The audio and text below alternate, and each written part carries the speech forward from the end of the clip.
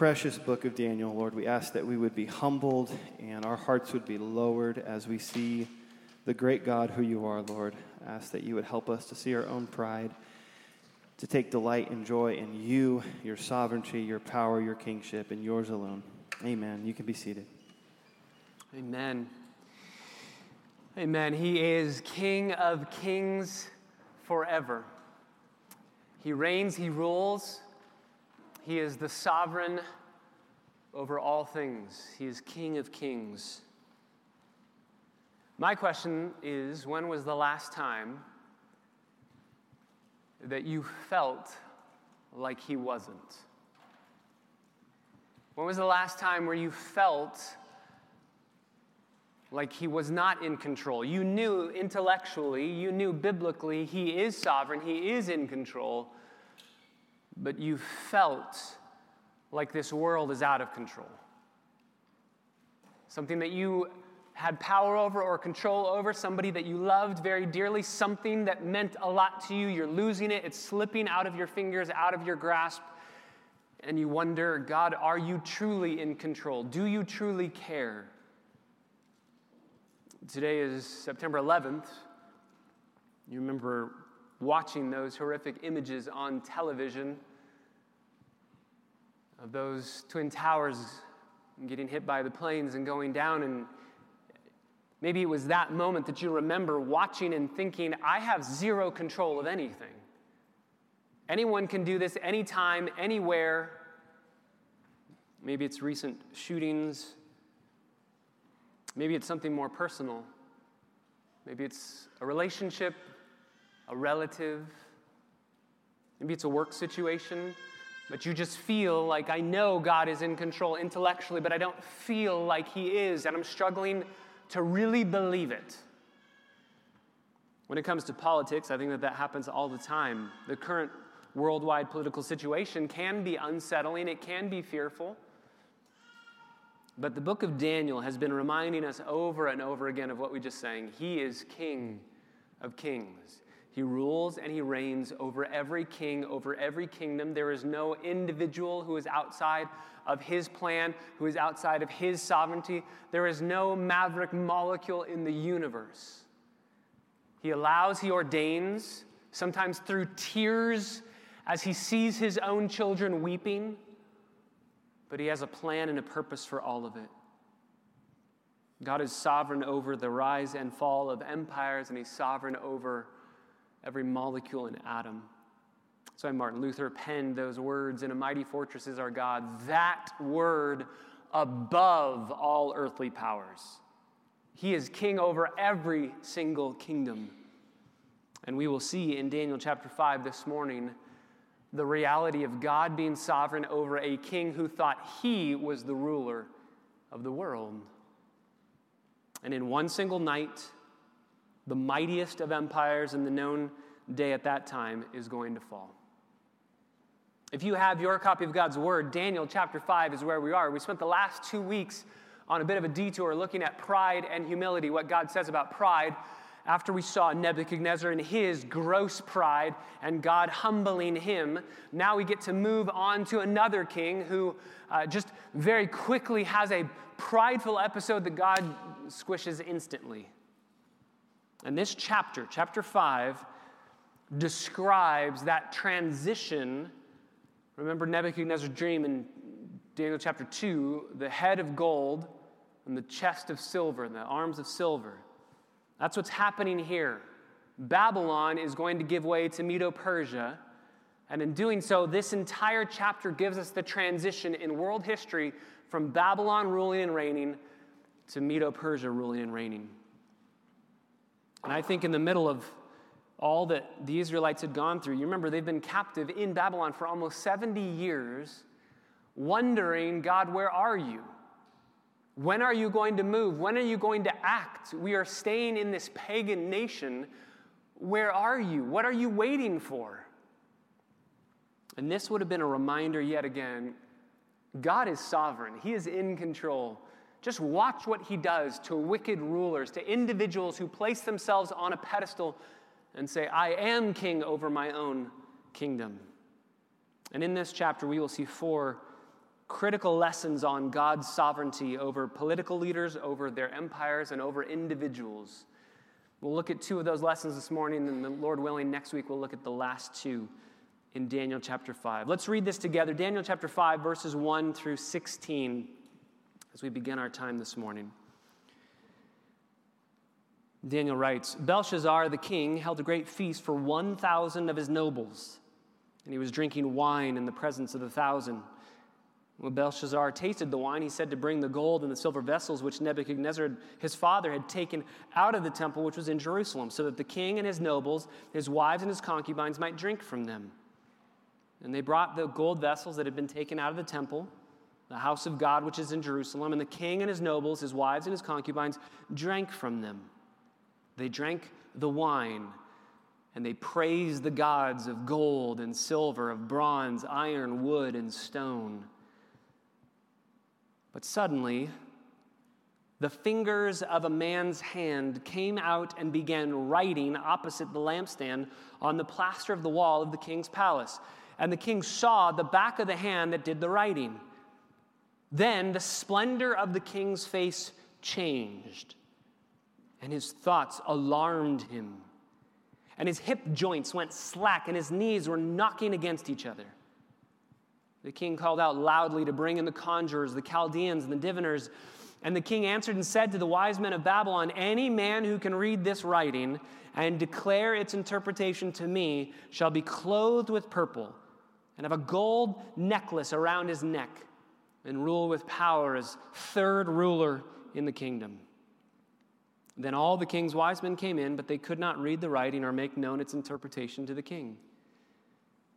Then King Belshazzar was greatly alarmed, and the splendor of his face changed further, and his nobles were perplexed.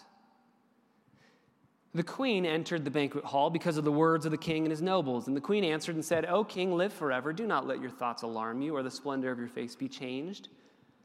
There is a man in your kingdom in whom is a spirit of the holy gods, and in the days of your father, illumination, insight, and wisdom like the wisdom of the gods was found in him. And King Nebuchadnezzar, your father the king, set him as chief of the magicians, conjurers, Chaldeans, and diviners. This was because an extraordinary spirit, knowledge, and insight, interpretation of dreams, explanation of enigmas, and solving of difficult problems were found in this Daniel, whom the king named Belteshazzar. Let Daniel now be summoned, and he will declare the interpretation. Then Daniel was brought in before the king. The king answered and said to Daniel, Are you that Daniel who was one of the exiles from Judah, whom my father, the king, brought from Judah? Now I've heard about you, that a spirit of the gods is in you, and that illumination, insight, and extraordinary wisdom have been found in you. Just now the wise men and the conjurers were brought in before me that they might read this writing and make known its interpretation to me, but they could not declare the interpretation of the message. But I personally have heard about you, that you are able to give interpretations and solve difficult problems. Now, if you are able to read the writing and make its interpretation known to me, you will be clothed with purple. You'll wear a necklace of gold around your neck, and you will rule with power as the 3rd ruler in the kingdom. Father, we thank you for these precious words, your words, the words of the living God, and we ask that you would write their eternal truths on our hearts even in this moment. We do not want to be little Belshazzars who think that we on our own are able, with self-sufficiency, to rule ourselves, to be autonomous, to be independent from you. We need your help. We need your assistance. We need divine assistance today. We need the gift of illumination. We need you to open our eyes. And that's why we pray every Lord's Day, Holy Spirit, open our eyes that we would behold wonderful things from your law. Enable us to internalize these truths, that they wouldn't just stay in some grand scale political understanding, but they would find their way deep into our hearts individually, personally. You would challenge us, encourage us, convict us. Comfort us, and lead us to Christ today. We pray by the power of your word and by the power of your Spirit. In the name of Christ our Savior, amen. Daniel chapter 5 begins in verse 1 with the statement, Belshazzar the king held a great feast for 1,000 of his nobles. And right off the bat, we have to ask the question, who is this guy? We just ended chapter 4. We left Nebuchadnezzar. We saw a lot of information, a lot of ink spilled on Nebuchadnezzar. And now we just open up with one verse that says Belshazzar. We have no indication of who he is. We have no record of what's going on. We just get a name drop and we're moving on into his story. And he only gets a chapter and he's gone. Who is this guy? Well, we have to fast forward again from chapter 4. Remember, we fast forwarded a couple times already. Belshazzar, we're going to fast forward to the very end of the Babylonian kingdom. So allow me the privilege of nerding out just for a little bit, okay? You didn't expect a history lesson. You have to get a history lesson to understand this, okay? And I think that there's some very pertinent information to what's going to happen here. And I also believe there's significant apologetic understanding because this text has been one that's been used over the past centuries to disprove the Bible. That's why you need to know what I'm about to say. So, number one, King Nebuchadnezzar died in 562 BC after a reign of 43 years. Reigned for a long time. He died. After his death, which occurs 20 years before the events of chapter 5, there is an immediate scramble for the throne. Who's going to take over as king? And in 6 years after Nebuchadnezzar's death, there are 4 different kings who rule and reign in Babylon. So they're not understanding who's going to reign, who's going to rule. So after Nebuchadnezzar dies, he's followed by his son, a guy by the name of Amel-Marduk, who rules for 2 years from 562 to 560 and is assassinated by Nebuchadnezzar's son-in-law. So he's killed. 2 years, he's killed. Nebuchadnezzar's son-in-law, a guy by the name of Neri-Glisar, reigned for 4 years. That's the guy that assassinated Amel-Marduk, and he reigns for 4 years from 560 to 556, and then he dies. When he dies, his son, Labashi-Marduk, is a grandson of Nebuchadnezzar, and he's only a child. He's a youth. He's about 12 years old. He reigns for 9 months until a conspiracy results in him being beaten to death, and that conspiracy, that group, elects a man by the name of Nabonidus to rule and to reign as king in Babylon. And Nabonidus rules and reigns for 17 years, and then Babylon's going to be destroyed by the Persians. Now, all of that, Nabonidus is Belshazzar's dad. Okay, Nabonidus is Belshazzar's dad. And Nabonidus and Belshazzar work together. Here's why this was a huge issue. We have record all over the place of Nabonidus being the last king in Babylon, the last ruler in Babylon, and the Persians are going to come in and destroy Nabonidus. Up until the mid-1800s, we had zero reference to Belshazzar at all, except for in the Bible. And so it was used often to say, see, the Bible's not true. It's talking about this man named Belshazzar. We don't know who it is. But we know exactly what happened now. We've uncovered so much archaeological evidence for Belshazzar, we know what's happened. So, Nabonidus ruling and reigning in Babylon. The main god over Babylon, Marduk. Nabonidus doesn't like Marduk. And he wants to change Babylon, not to worship Marduk anymore, but to worship this god named Sin. It's pronounced S-I-N. It's the god of sin, I guess. But the god named Sin, he wants Babylon to worship this god. There are other places in the outskirts of Babylon that are worshiping this moon god. And so Nabonidus says, let's all worship him in the midst of Babylon, in the temples of Babylon. Let's worship him as our god. But all of Babylon says, we don't really want to do that. So he decides to move away 500 miles to the north in the northern Arabian desert in a place called Tema.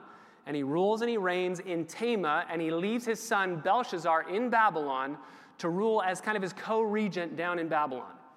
And so Nabonidus, 500 miles away, is going to be killed by the Persians, and Belshazzar is going to rule and reign for a little while and be killed by the Persians as well. For a period of 14 years, in fact, Nabonidus, as king over Babylon, is not even in Babylon. He's somewhere else completely. And again, we didn't find out about Belshazzar extra-biblically until for about 2,000 years. Liberal scholars would use that all the time to say that the Bible is not true. But in 1853 and 1854, a man by the name of George Taylor, an archaeologist and an emissary of the British Museum, excavated this exact palace. We know where this palace is. We've excavated it. We can see it. We can identify exactly where the writing on the wall happened. And we have a commemoration of repairs of this temple and of this palace. And in the commemoration, there are notes written. There's a prayer for Nabonidus the king and Belshazzar his son. And when we found that in the mid-1800s, all of the liberal scholars went, well, that stinks. I guess the Bible is true. One pastor says it this way: if you want to look wise in the world's eyes and are willing to look foolish years from now, just make a reputation for yourself by pointing out the errors that are in the Bible. Because in a matter of days, months, years, you will be proven to be wrong. And that's what we found. And the more that we dug, the more that we found. And the more that we found, the more we saw inscriptions about Nabonidus giving charge to Belshazzar in Babylon because he wanted to leave and go to Tema. And we have an inscription from Belshazzar himself that his dad had left to a distant place and he didn't know when he was going to return. Finally, we have now more than 37 texts that prove Belshazzar's existence extra-biblically outside of the Bible, and they date back to the very first year that he began reigning in the 14th year of the reign of Nabonidus down in Babylon. So they prove he's a historical person. His name, Belshazzar, means Bel, Marduk, the king, the god over Babylon, protect the king. Belshazzar, Bel, protect the king. Please protect the king. Which is an irony because he's absolutely not going to be protected. When I told my kids that, I said, yeah, his name means Bel, protect the king. They didn't understand what I was saying, so I was able to say it's a prayer. His name is a prayer. May this king never be destroyed because Marduk is protecting him. And my son goes, that didn't happen. And I said, exactly. That's the whole point of this chapter. Belshazzar is a very wicked man. He's legendary when it comes to evil things that he did. He's grossly immoral, as you can see in this text, with wives and concubines. He also murdered the son of one of his father's governors during a hunting trip, maybe a stray arrow gone awry. He's a wicked man. He began his reign in 553 BC. And because of that, this is the end of our history lesson. This tells us something very important. His reign, and you can read this in chapter 7 and 8, his reign began, and Daniel received visions about how his reign was going to end, and those visions are recorded in chapter 7 and 8. So chapter 7 and 8 chronologically go before chapter 5. But you remember what Daniel is doing is over the 70 years that he's been in captivity, he's just giving us some vignettes to prove a point about who our God is. So in the narrative portion of Daniel, and we're coming to the very end of it, in the narrative portion of Daniel, Daniel's going to front load it with events that will tell of the sovereignty of God. God gave Nebuchadnezzar a very long time to live in his sin, to live in his wickedness. God's not going to give that time to Belshazzar. These chapters, chapter 7 and 8, probably occur 12 years before the events of chapter 5, because chapter 5 is the very end of his reign. Belshazzar, verse 1, the king holds a great feast for 1,000 of his nobles, and he's drinking wine. That's an Aramaic participle. So he's continually drinking wine. He's going to get drunk, and he's in the presence of thousands of people. It seems like maybe a little bit too overboard on inviting the guests, but it was a common thing. Impress the people around you by your extravagance. One Persian king fed 15,000 people every day. History records this man would feed 15,000 people to prove, look at how awesome I am, look at how much of a benefactor I am, look at how I am providing for you. Alexander the Great hosted a wedding to which he invited 10,000 guests. 10,000 guests. Those of you who are planning weddings, imagine inviting 10,000 people. Imagine all the gifts that you're going to be getting, all the same style of toaster that you're going to get. In Esther chapter 1, Xerxes held a feast for a large number of people. We're not told how many, but it was a feast for 180 days. You remember in our study in the book of Esther.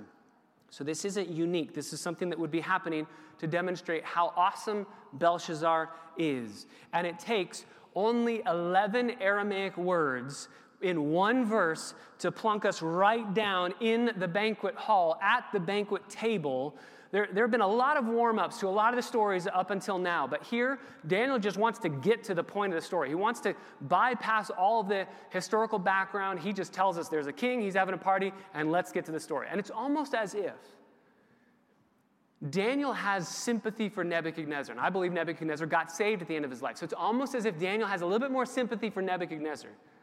But for Belshazzar, forget about him. Let's move to the story and prove how awesome God is. So he's throwing a party. He tastes the wine, verse 2, at this party. This party is being thrown for three main reasons. The first one's speculation. Maybe this is kind of a coronation of Belshazzar as king because Nabonidus is going to die, not in Babylon, outside in Tema. He's going to die. Persia's going to come in, destroy Tema, kill Nabonidus, and then come down to Babylon and kill Belshazzar. So Belshazzar is going to stay alive after Nabonidus dies. So maybe this is a coronation of him as king. He's saying, let's feast and enjoy the reality that I'm the king now. I'm full king. I'm not a co-regent anymore. Maybe it's that. For sure, number two, we know the second reason for sure that this feast is happening. This day, the day of this feast, is a feast that honors the gods of Babylon. We know two historians tell us about this in the 4th and 5th century BC. There are two different historians. There's Herodotus, maybe a familiar name to you apologists out there who want to study people that can prove the Bible's true outside of the Bible. And then there's Xenophon, who is also a very helpful historian that will give us information about what's happening. And they both tell us exactly what was going on at this festival. We know the exact date of this festival. It was either October 11th or October 12th, 539 BC. We know exactly when it happened because we know when Persia took over Babylon and killed Belshazzar. Babylon's going to fall on the 16th day of Tishri, and so that means that it's either October 11th or October 12th. And so this festival is a festival to the protection of the gods of Babylon. Maybe it's a festival to the coronation of Belshazzar, but it's a festival to the gods of Babylon. Now, you need to know the history here. Persia has come in, and they are ambushing and attacking Babylon. And as they're doing it, the very night, you know the rest of the story, the very night that Belshazzar is going to be destroyed and killed and his empire is going to be destroyed and taken over, that very night, Belshazzar is throwing a feast. Seems very foolish, but here's why he was doing that. With Persians outside of his walls who are, catapulting rocks and digging tunnels, with Persians that he knows outside of his walls trying to attack, and he already knows that they've killed his dad, he's throwing a party. He's throwing a party. Why? He's trying to build the morale of his people.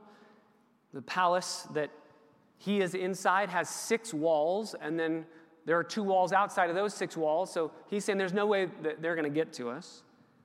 Babylon had anticipated a siege, so they had stockpiled over 20 years of supplies in the city. So go ahead, you'll wear out before we wear out. That's what they're saying, right? That's the main way you siege back then, is you find a way to halt making food, production of food, or getting water. And Babylon was able to stockpile food, over 20 years of food inside of their city, and they had also made the Euphrates River go right through Babylon. So they had all the water they needed. So we won't wear out, you'll wear out first. That's what he's saying. Sure, they're out there, but they can't beat us. Relax, Babylonians, we're safe. That's what this feast is about. Keep worshiping the gods of Babylon. But there's one last reason. So 3 reasons. Number 1, maybe the coronation. Number 2, this is a festival day anyway, and he's just praising the gods for their protection. But finally, number 3, and this is where we get into the text here.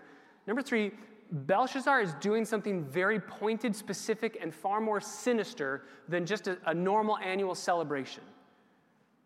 And you can see it here.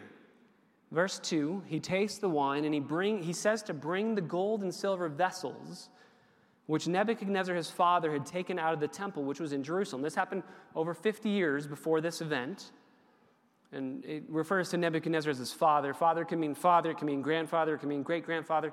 In Aramaic, there actually isn't a word for grandfather. It's just father. And so father can be used for all of those things. So grandfather here is likely because Nabonidus, Belshazzar's father, married one of Nebuchadnezzar's daughters in order to strengthen his hold on the throne. And so that made Nebuchadnezzar Belshazzar's grandfather by marriage. So he takes the gold and silver vessels which Nebuchadnezzar, his grandfather, had taken out of the temple. You remember that back in chapter 1. Nebuchadnezzar had stolen all of those vessels from the temple to say, look, my God is greater than Yahweh. I can steal your things, Yahweh. If you were truly better than me, you would protect them and make it so that I couldn't touch them. But I stole them, so I'm better than Yahweh.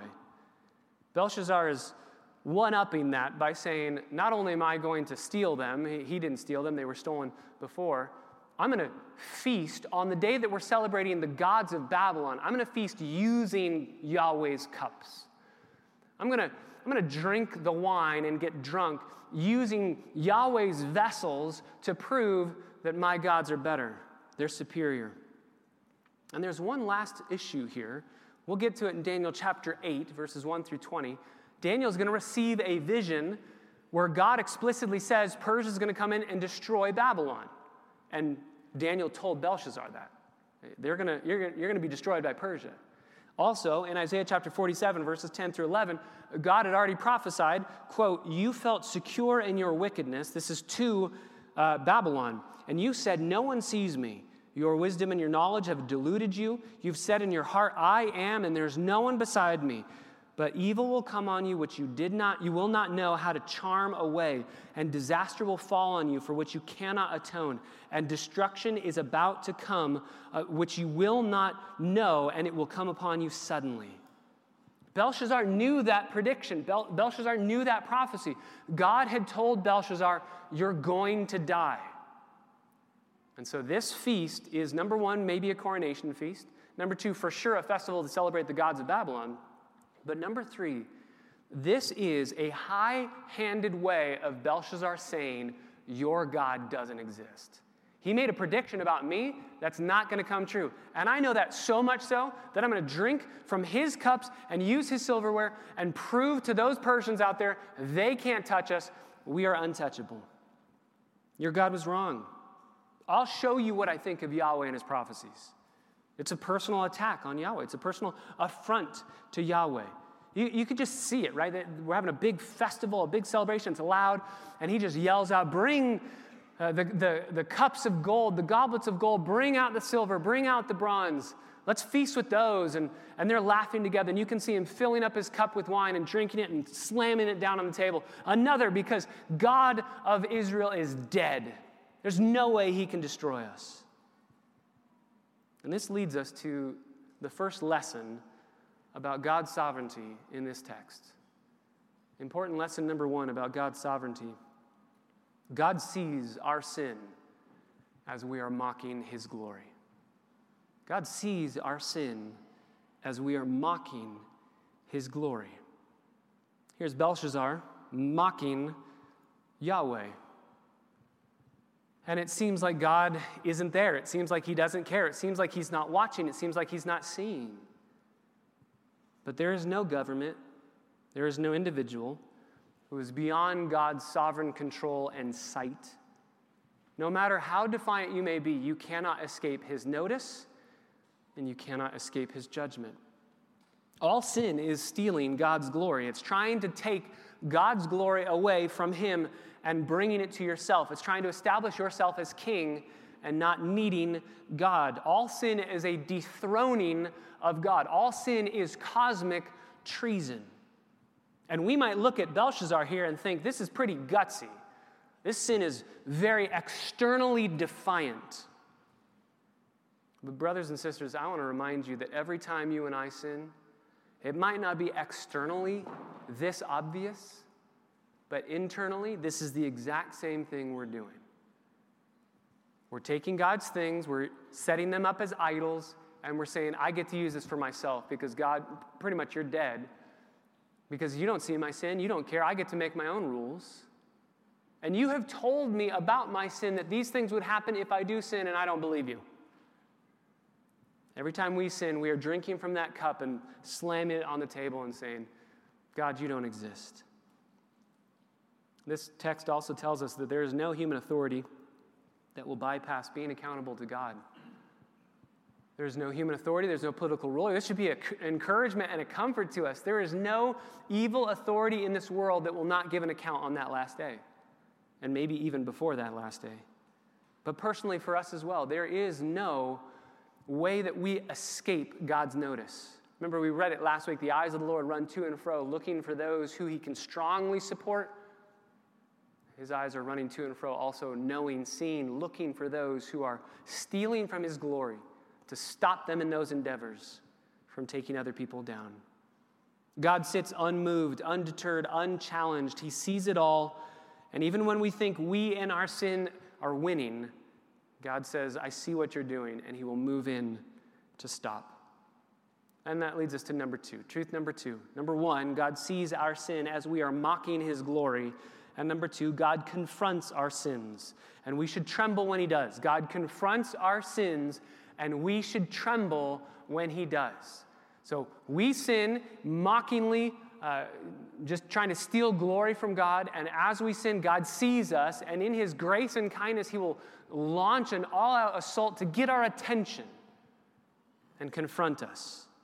And when he does it, it's not if, he will do that. When he does that, we should tremble. Verse 5, as they're drinking, the nobles, the wives, the concubines, they're drinking, they're praising the gods of gold, silver, bronze, iron, wood, and stone. And suddenly, the fingers of a man's hand come out and begin writing opposite the lampstand on the plaster of the wall of the king's palace. Suddenly, the party stops. I mean, just think about it. You've been in a busy restaurant before? Been in a busy restaurant where you can barely hear the other person, you're kind of yelling to try and be heard, every other word kind of goes away, you can't really hear it. And then a waiter happens to drop a dish and it shatters on the ground, and for about a second and a half, everybody turns and there's silence. And they look, and then they go back to what they're doing. Just think about that moment of silence as the hand starts moving against the wall and a finger starts writing on the wall. Think about one person sees, the other person sees, and we're going to see in the text and based off of our archaeological findings, this happened right next to Belshazzar. This probably happened right behind him. And so my guess is, as Belshazzar is drinking and enjoying himself, people in front of him looking at him see the writing.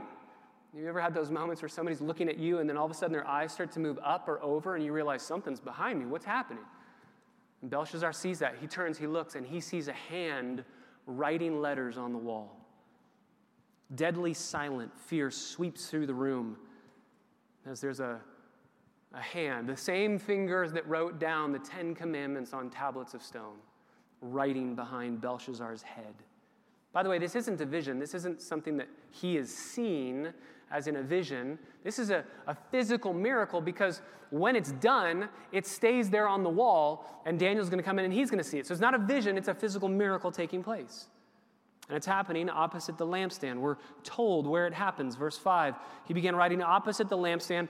On the back of the hand, the back of the hand did the writing, and the king sees that hand moving through.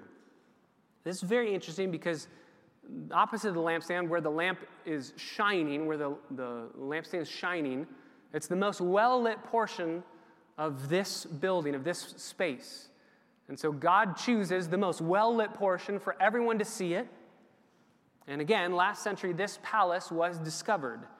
In the ruins of Nebuchadnezzar's palace, archaeologists have uncovered this throne room. We've seen it. We know what this throne room looks like.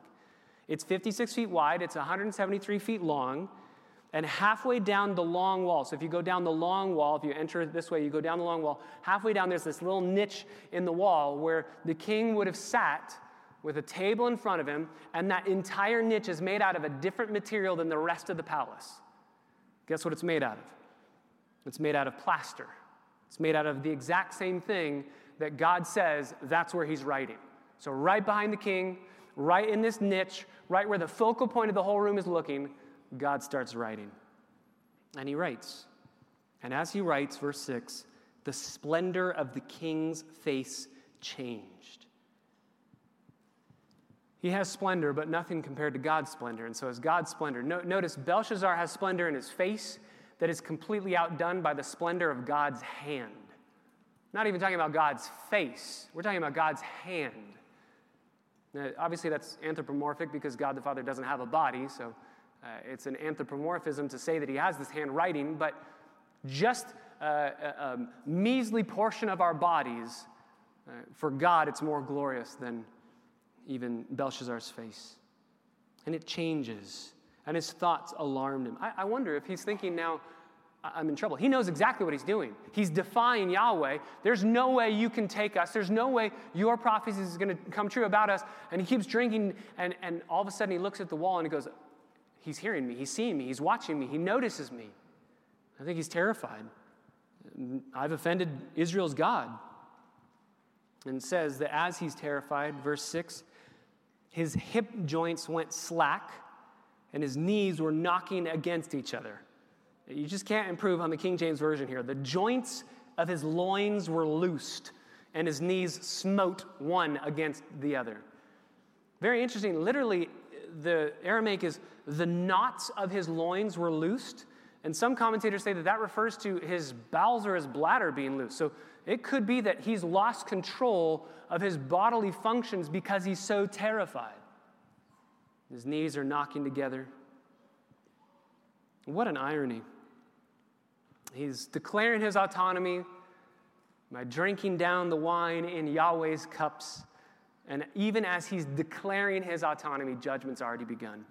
Our culture does this. Our culture works very hard to celebrate its successes, to pronounce their own autonomy from God as creator, to declare that they have no need of God. And yet their judgment is fast approaching. So he calls aloud, verse 7, the king calls aloud. Literally, it's the Aramaic word for screamed. He screams, bring in the conjurers. He's terrified. Bring in the Chaldeans, bring in the diviners, bring in all the wise men of Babylon. We know this group, and we can already tell what's going to happen with this group, right? We know exactly how they're going to respond. He says, anyone who can read this writing and declare its interpretation to me will be clothed in purple. In the ancient world, purple was extremely rare. It was very expensive because it was hard to find the dye that would dye the cloth that color. It actually came from a special kind of snail, and only the richest people could afford it. So royalty wore purple. So he says, I'm going to make you as royalty. I'm going to give you a gold necklace that was a chain that specifically represented you are royalty, your nobility. Only nobles would wear these things. And you'll be given authority.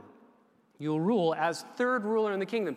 Notice, third ruler in the kingdom. Why? Nabonidus is the first, Belshazzar is the co-regent, and you'll be the third, not the second. Remember when Joseph becomes second in command to Pharaoh? Why? Because there's no co-regent with Pharaoh. It's Pharaoh and then Joseph. But here, there's three because it's Nabonidus, Belshazzar, and Daniel. And so I'll give you the authority as the third highest, most powerful person in the land. So all the king's wise men, verse 8, come in, but they can't read the writing or make known its interpretation. We don't even have a response. They don't even say anything because we know the story. Daniel doesn't need us to have more information. We already know what they're going to say. I don't understand how these guys keep their jobs. They have never once been successful, ever. And I love the way one pastor says this. I have to say, it's strangely comforting to know that bureaucracy is that old because only in bureaucracy are people paid to be this unhelpful, right? You do nothing. You stink at your job. You are unprofitable, and yet we'll let you maintain your occupation. Why can't they explain it? We'll talk more about this next week. Maybe it's written in an older Phoenician style than they're used to. Maybe it was written top to bottom instead of across, so it's going to be written this way, or for you, this way. It's going to be written right to left, not left to right. The way Hebrew would be written, that's going to be the Aramaic Phoenician way of writing it. But Jewish tradition says that God wrote it this way, up and down, so that it was confusing, so Daniel had to be brought in. Maybe that's the case. Maybe it's that there are no vowels in the old Aramaic script. There's just consonants, and so maybe they're trying to piece it together, and as we'll see next week, they can piece it together as nouns, and they're just all forms of currency if you piece it together as nouns. So it would be reading, dime, nickel, quarter, and you kind of go, what is that supposed to mean? But if you read them as verbs and you understand where the vowel pointings are, then it's going to say exactly what Daniel's going to tell us. Also could be that they absolutely knew what it was saying, but they didn't want to make it known because they knew what it was saying, that Belshazzar, you have been found wanting, you'll be destroyed this very night. Either way, because of their response that they cannot answer, verse 9, King Belshazzar was greatly alarmed, and the splendor of his face changed further. So he was pale before, now he's like a translucent clear, right?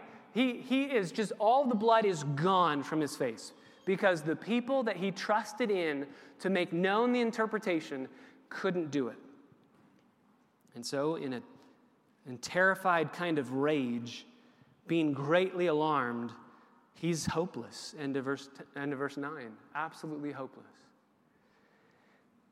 And on cue, it just so happens. Those of you who have been with us for since the Ruth series that we did, you know that phrase means a lot to our church. It just so happens. It's that phrase that Ruth uses in the book of Ruth to describe God's providence, that it just looks from man's point of view, that it's just a sheer coincidence. But God is the one orchestrating.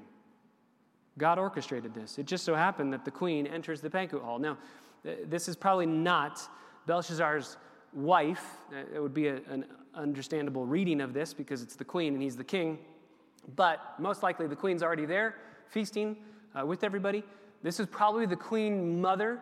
Actually, from the time of Josephus, most commentators and scholars would believe that she's the queen mother, not the wife of Belshazzar, not the mother of Nabonidus. She's the grandmother of Belshazzar. She died 8 years before. So it's either one of two people. It's either Belshazzar's grandmother, the wife of Nebuchadnezzar, or more likely it's Belshazzar's potential mom. So it's probably his mom, the wife of Nabonidus, and that would have been Nebuchadnezzar's daughter. So there's a whole weird family feud going on here, and there's a weird family tree. It's one of those, remember those reports that we would write in school, our family trees, right? Their family tree is just a weird knots of all sorts of different things. And so it's her. She comes in. She enters the banquet hall, verse 10. And she says, "O king, live forever." Listen to how grandmotherly this is, right? This is just like the beautiful mother aspect. This is Belshazzar's mom. This is totally a motherly kind of way of talking. Don't let your thoughts alarm you. Don't let the splendor of your face be changed. Don't worry, right? You could just see him. "Oh, Belshazzar, don't worry. Everything will be okay." She says, "You don't have to worry. You don't have to panic. There is a man," verse 11, "in your kingdom, in whom is the spirit of the holy gods. In the days of your father, illumination, insight, and wisdom, like the wisdom of the gods, were found in him. And King Nebuchadnezzar, your father, or your grandfather, you set him as chief of the magicians, the conjurers, the Chaldeans, the diviners. He had an extraordinary spirit, knowledge, insight, interpretations of dreams, explanations of enigmas, solving of difficult problems were found in him, whom the king named Belteshazzar. Let Daniel now be summoned, and he will declare the interpretation." Get Daniel, he'll tell you. Now, Belshazzar doesn't know Daniel. He's kind of relegated him to retirement. Maybe when Nabonidus took over, usually when a new dynasty comes in, they change their leadership. And so probably Daniel has been thrust into retirement. He's about 80 years old at the writing of this, at the experience and the encounter that he's going to have. And he's brought in before the king, verse 13. He's 80 years old. He's aged, mature, calm, standing before this punk youngster who's drunk out of his mind and doesn't know what's happening. And Belshazzar says, verse 13, "Are you that Daniel, who is one of the exiles from Judah, whom my father the king brought from Judah? Are you that guy? You're a slave, right? That's who you are. You're that Daniel." This is purposefully derogatory. He's trying to say, remember, I'm in charge here. You're just a Jewish captive. I've heard about you, that there's this spirit in you, that you can tell me the dream. All of my wise men couldn't do it. But verse 16, I've personally heard about you. You can make the interpretations known. It's like he's saying, hey, I know you can do those riddle things. If I tell you a riddle, can you tell me what it means? Purposefully derogatory. He has such disdain for Daniel. And that's what I love about this interaction.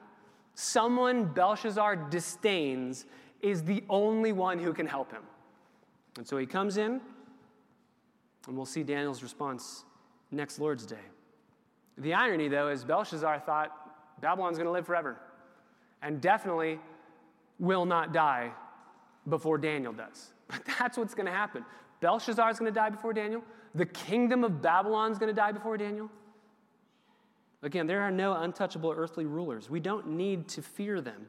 When sin happens, God sees our sin, even as we are mocking him and trying to steal his glory. God sees it, and then number two, he's going to confront it. And he does so here by writing on the wall. He will confront it. He sees it and he confronts it. We need not fear that the earthly rulers around us who are wicked and evil, that they are going to go free. That's not going to happen. They're also not going to be protected. It doesn't matter how big your weapons are, how big your walls are. Every human ruler lives in the palm of God's hand, and God can destroy them in an instant. Brian Chappell says, there is no human wall so high, no human accomplishment so great, that it is secure against the judgment of God. You cannot make yourself so secure that God, when he confronts you in your sin, that you will not receive judgment. How will Daniel respond to the king? What will he say? What will he not say? His response is amazing. Again, I think that this whole chapter needs to be taken as a whole, but his response is too amazing to pass up a whole sermon on it. So we'll see that next week. But as we wrap up this week, I love what Dale Ralph Davis says about this section, specifically in reference to the way that Belshazzar, in trusting his wise men and finding out that they failed him, and he's hopeless, and his face changes even further, and the splendor's gone even more so. Here's what Dale Ralph Davis writes. This is sometimes God's pattern, to aggravate our helplessness by exposing the uselessness of our favorite props, even our favorite religious props. You may have your own paganism of choice, occultism, pluralism, agnosticism, moralism, and they will prove as petrifyingly useless as the Babylonian variety.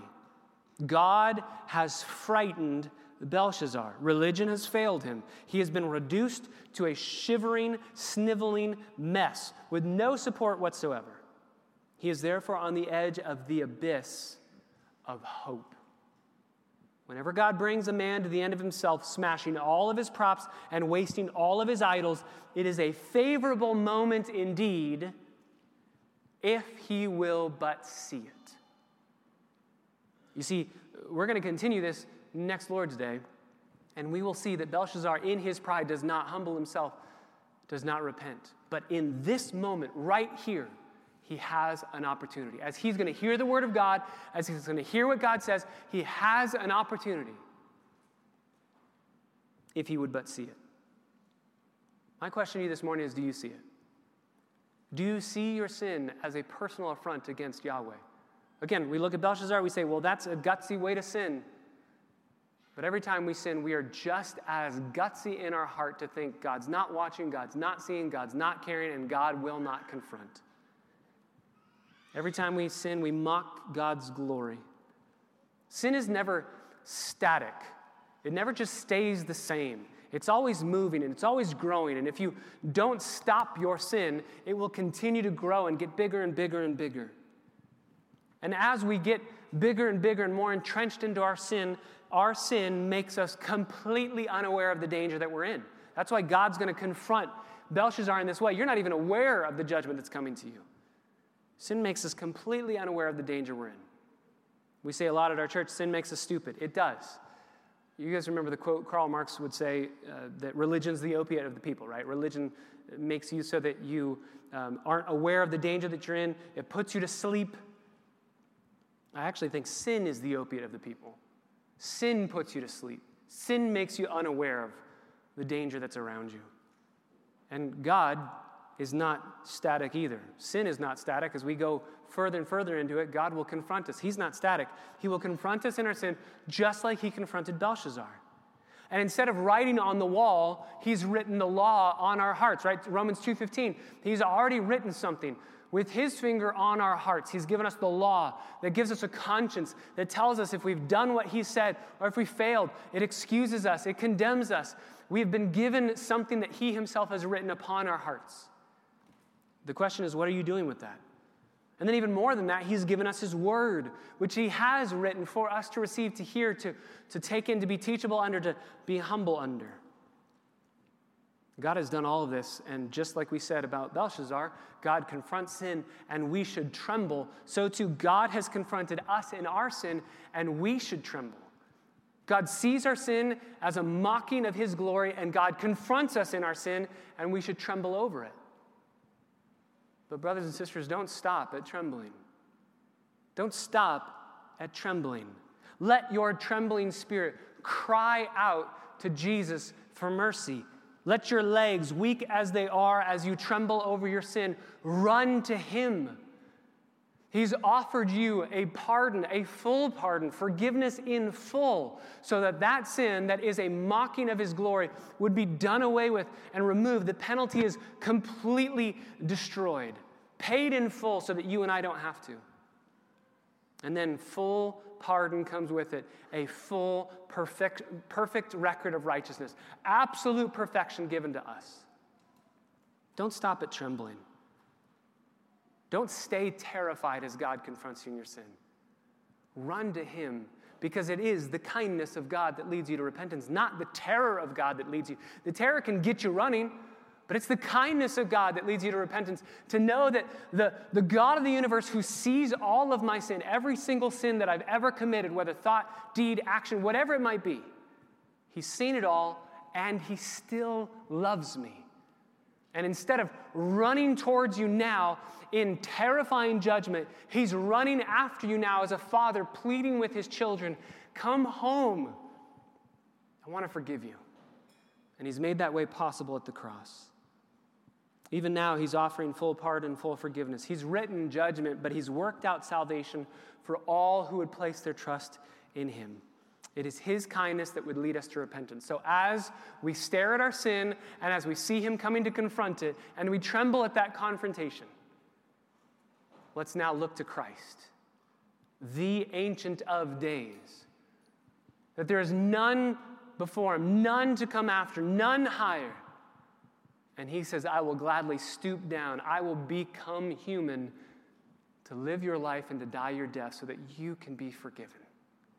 That's why we have reason to rejoice, to celebrate, and with gratitude to say thank you. Father, we are so grateful for the reality of you graciously confronting us. Sure, our sin might not be as externally obvious as Belshazzar's, but it's just as wicked on the inside.